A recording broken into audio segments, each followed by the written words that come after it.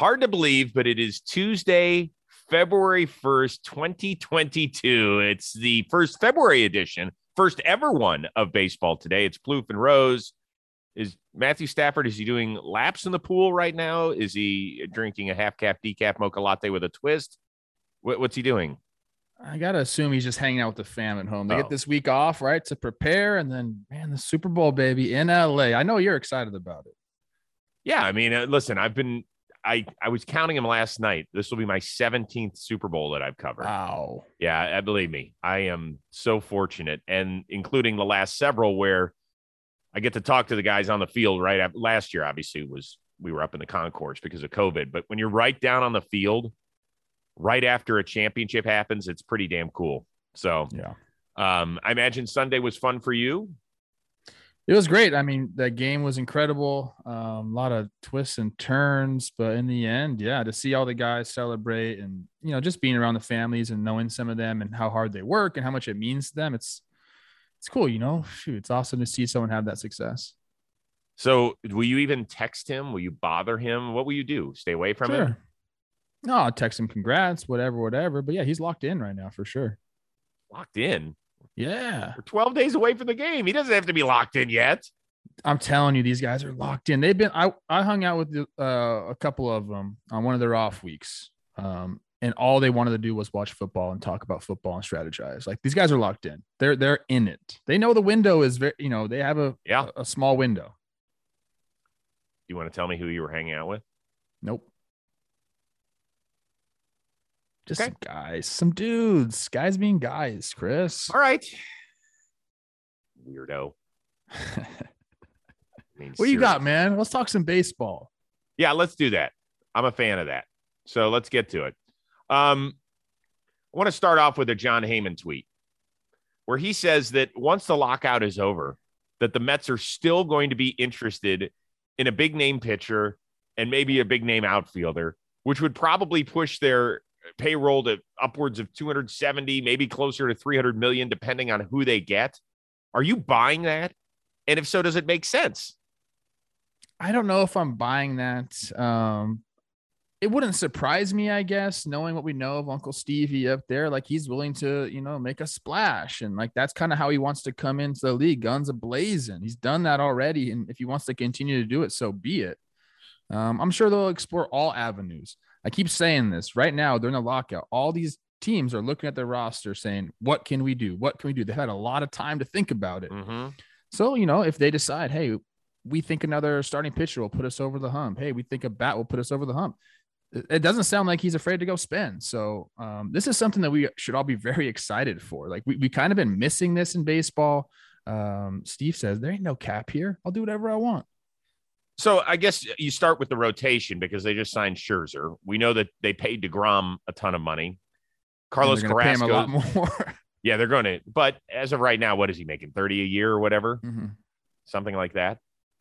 Maybe not quite that. But Scherzer's getting a ton. Carlos Carrasco ain't cheap. I mean, do they go 1 year on Carlos Rodon? I don't know if you can get him for 1 year. I would doubt it. I would have no problem with that. Something like that. Outfield wise, I like Nick Castellanos, Chris Bryant. Yeah, but look, think about what we're talking about here. This is a Mets team that, Scherzer, how much longer is he going to be dominant? I guess we don't really know. It could be 4 years, right? He could pull a Tom Brady. Let's say it's 4 years. You got a 4-year window that you have two horses working at the top of your staff. And like, you need more than that really to get over the hump. So like, I could see them saying like, this is our window. Let's go bananas here. And then we'll recalibrate.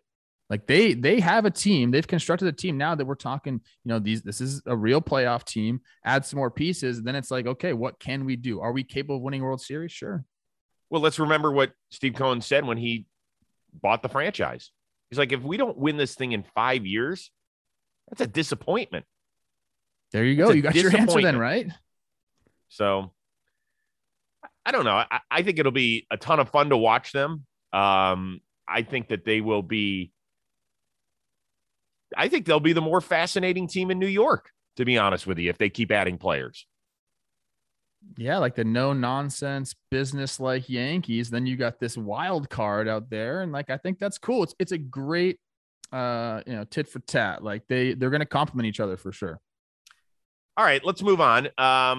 We're still waiting on Seiya Suzuki, who of course has already been posted from his team over in Japan.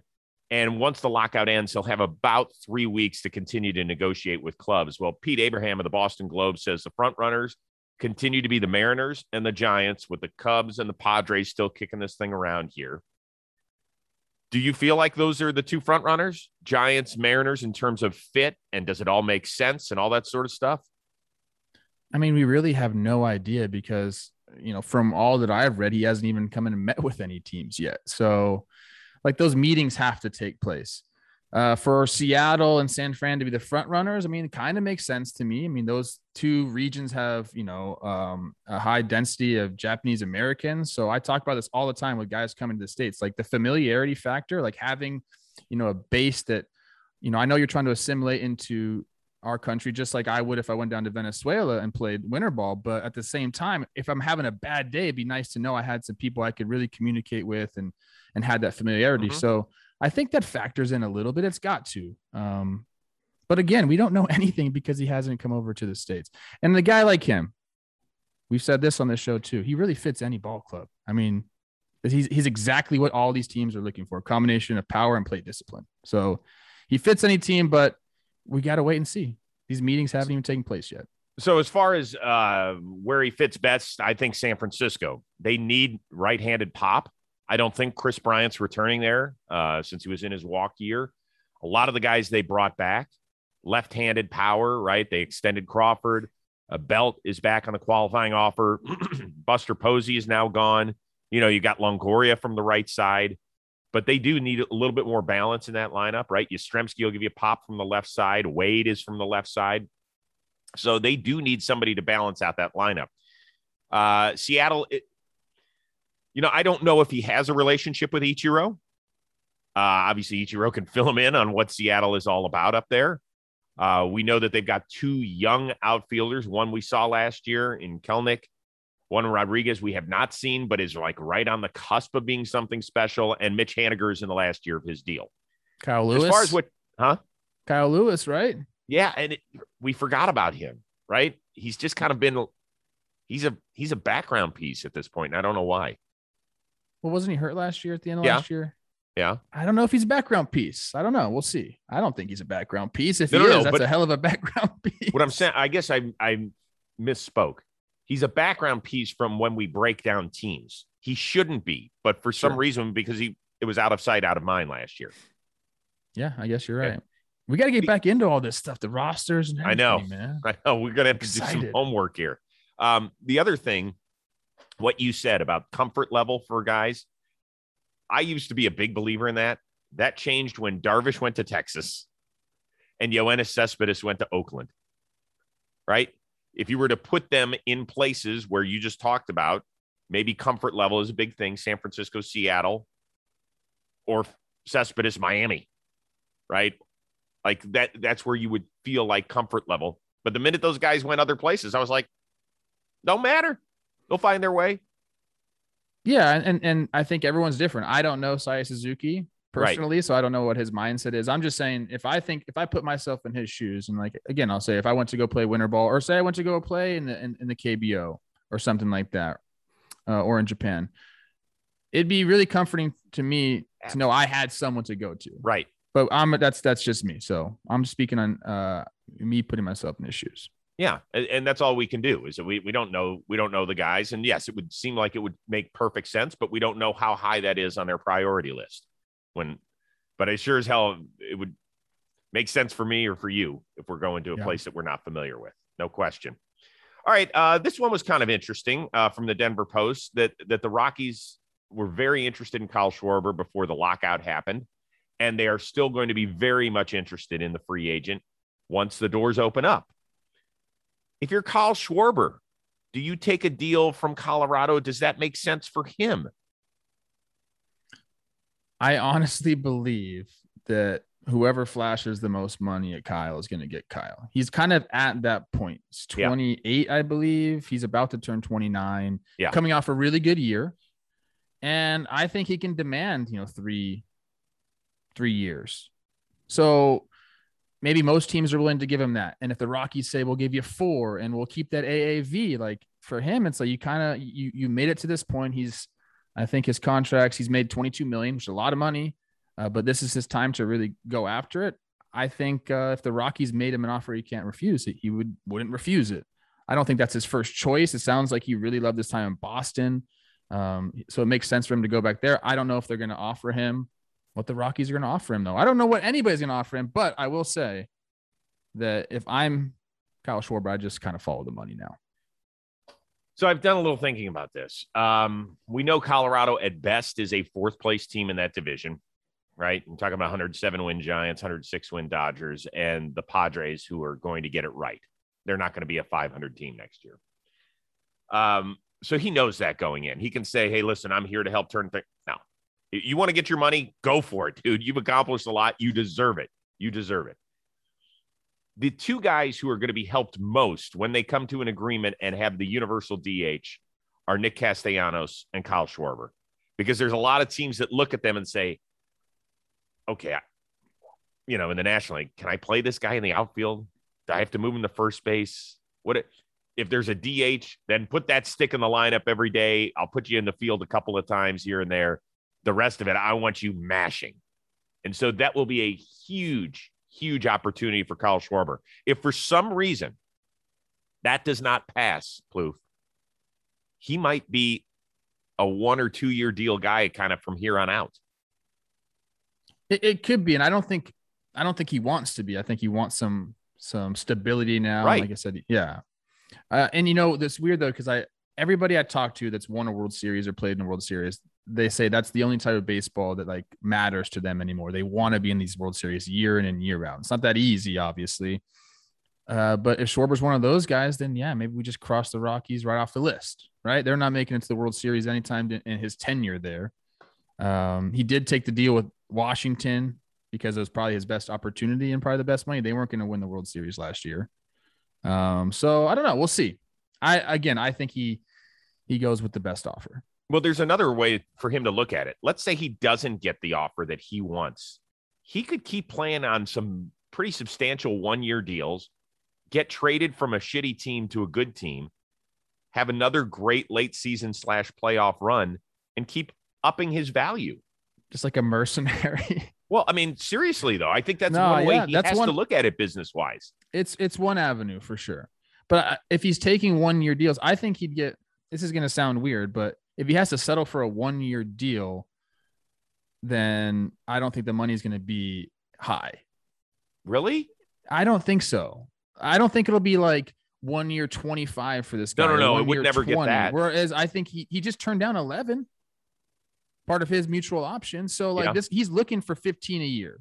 Yes. He's looking for, so, if the Rockies come out and say, we'll give you 3 for 45 and like a big buyout. Yeah. That's what I'm saying. Like they're going to have to do if they do that, they can get him. I don't know if like they're willing to do that. I don't know if other teams are too. The market is, opaque at best right now. We don't know what's going on, but opaque. That's the offer that Rockies, I think, are going to have to make. Okay. I'm on board with that. I think it's interesting. I mean, obviously his agents have told him we expect more than $11 million, right? Like oh yeah. So, yeah. But I could also see him signing 1 for 17. Yeah. I could see. I don't know. You think a team will give him $17 million right now for 1 year? I think so. I think, yeah. Yeah, maybe you're right. Yeah. I think that if there's a universal DH and there's that much competition, I mean, that dude was. Do you remember that sort of run he got on in June? No, he's a real deal. He's a real deal hitter. No doubt. He's a game-changing hitter when he gets hot. And on top of that, what was the one reason the Cubs never wanted to give up on him? When Cubs fans started to sour on him a little bit, they were like, he has an amazing makeup.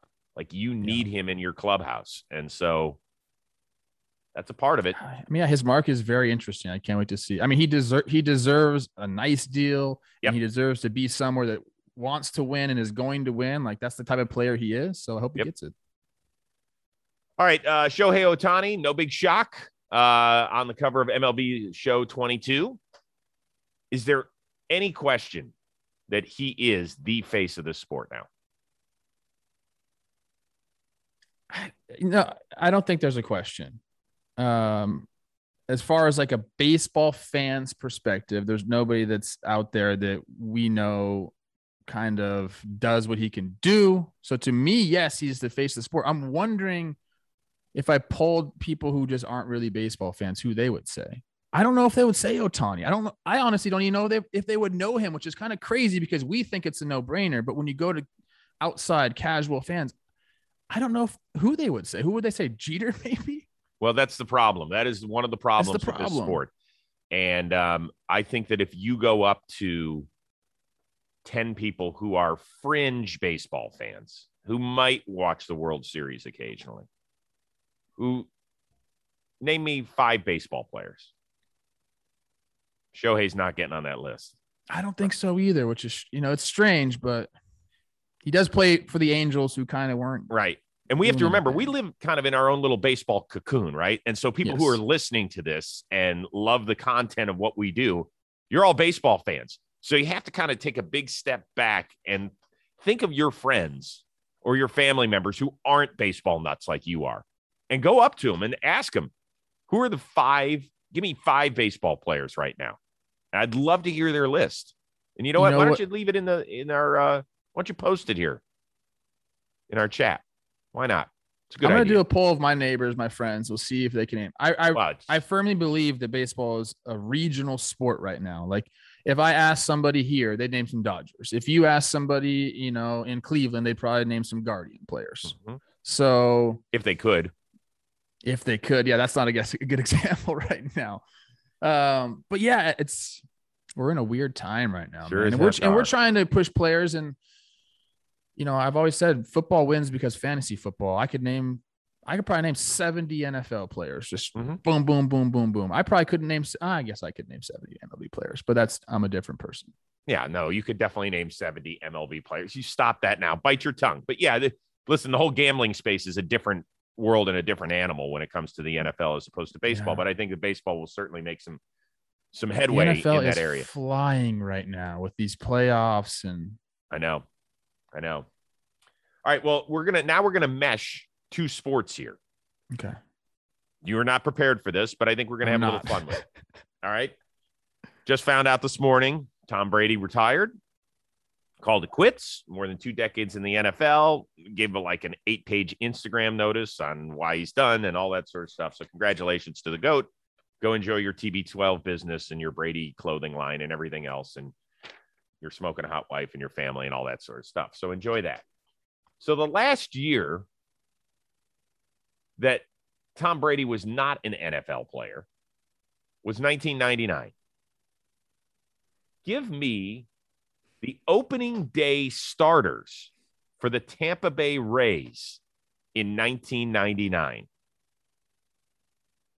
Give me what? Give me the opening day lineup. Oh, the lineup. The lineup for the Tampa Bay Rays. I think they were probably the Devil Rays back then, is my guess. 99? So I will help. Wade Boggs. Wade Boggs is one of them. Wade Boggs hit 6th that day and played third base. That was also the year he got his hit number 3,000. Travis Fryman. That's a great guess, but he is not on there. Okay. Fred McGriff. Fred McGriff is in the lineup. He hit 4th. I could keep going. I know some more. It's going to take too long for me to remember. But I got a few of them. Yeah, you did. So I'm going to give you a couple of hints, and one is I want to see how easy a hint I can give you. One is half bash. Yeah, I thought Canseco was on the team. I was going to say it. He was the DH. I remember him in the uni. The guy who hit right before him is still in the dugout. He is still in a major league dugout, but not as a player. I don't know. Davey Martinez. Ah, okay. Yeah. Okay. The other ones we'll just run through. Guy who hit leadoff. I'll give you this. He was traded, I believe, for Lou Piniella. No idea. Randy Wynn. Okay, I should remember that one. Their catcher, John Flaherty. Okay. Paul Sorrento was their left fielder. He was more of a first baseman. I can't believe he played left field. Miguel Cairo was their second baseman. Oh, baby, Miguel Cairo. Okay. You remember Kevin Stocker, the old Philly shortstop? No. Okay, he was their shortstop. Shame on me. And their opening day pitcher once threw a no-hitter for the Chicago White Sox. Left-hander. Wilson Alvarez. Remember him? I wasn't going to get that one. No. Mm-mm. Okay. Hey, you did all right. You did all right. By the way, I have a great story about Randy Wynn. One time I was at the Cavs Clippers game. This is 20 years ago, easily. And you know how they come out and they have fans shoot the ball for whatever. Guy hits a half-court shot, wins a car, and shows no emotion. Place is going nuts. And I think was with my brother. I was like, what the hell is going on here? Why does that guy do it? It was Randy Wynn. So they picked him out of the audience. They just picked him randomly? They didn't even know? They picked him randomly out of the God. audience. He was like, yeah, I'm just going to give the car away anyway. Just a stone cold killer. Bam. I remember talking to him about that years later. It was funny. That's awesome. All right. So what do you have coming up on John Boy? Well, we had an episode of Talking Baseball come out yesterday. Pretty good when we talked about some of the lockout stuff, labor pod-ish. Yeah. And then we challenged our fans and said, tell us to get someone for an interview. So we're waiting on that. And we said big names. Give me the biggest names you can think of. So I'm going to try to get some of those guys on. I'm actually doing something really secret right after this, not part of our network, but I will plug it when it comes out. So wow, it'll be fun. I think people will like it. What about you? So the Tyler Glasnow episode is out. We catch up on how he's feeling. He's about to start his throwing program any day. We talked about his future in Tampa Bay, whether or not it's amazing. Like he gets so non-defensive about these questions. Like we released a little clip earlier today on Rose Rotation platform about, I said, do you think you'll still be a Tampa Bay Ray? He goes, I don't know. What do you think? Like he's just so lighthearted about it all. He just wants to play baseball and have fun and travel the world, and such a good, easy, fun listen. That's what I hear most about Glasnow. Thursday, I am prepping to interview Zach Plesac of the Cleveland Guardians. Okay. So we'll get that going. Next week, hopefully or maybe later this week, we're going to set one up with Miguel Rojas. And obviously a lot to cover with him. It's been a very trying off season for he and his family. Of course, they lost their mom. But he wants to get back on here and converse with the people. I think he really loves it. That's awesome. He's great. I can't wait to hear the Zach Plesac interview, see how that goes. I'm very curious about him. I don't know a lot about him. My buddy works out with him, kind of like agent-ish with him. And he says he's great. Yeah. He's kind of nasty. So he kind of gets really lost good in the fold over there. You position players always joke about how pitchers are not athletic. He's athletic. This dude's an athletic wizard. Yeah. One of the great, great athletes on the mound. I think I follow him on Instagram. I'm pretty sure I do. Yeah. He's an interesting dude. Looking forward to it. Yeah. So that'll do it for baseball today for our producer, the one and only Robbie Scirocco. That's T. Plouffe. I'm Chris Rose. We will see you Thursday. Let's keep working, people, owners, players. Let's lock ourselves in a room so we can get this lockout over. Sound fair enough? Yeah, I'm announcing it after the Super Bowl. Didn't you see the clip? Yeah, I did see that. Okay. Smart. You're always thinking. Always. Thanks for tuning in to Baseball Today. We appreciate it, everybody. Peace.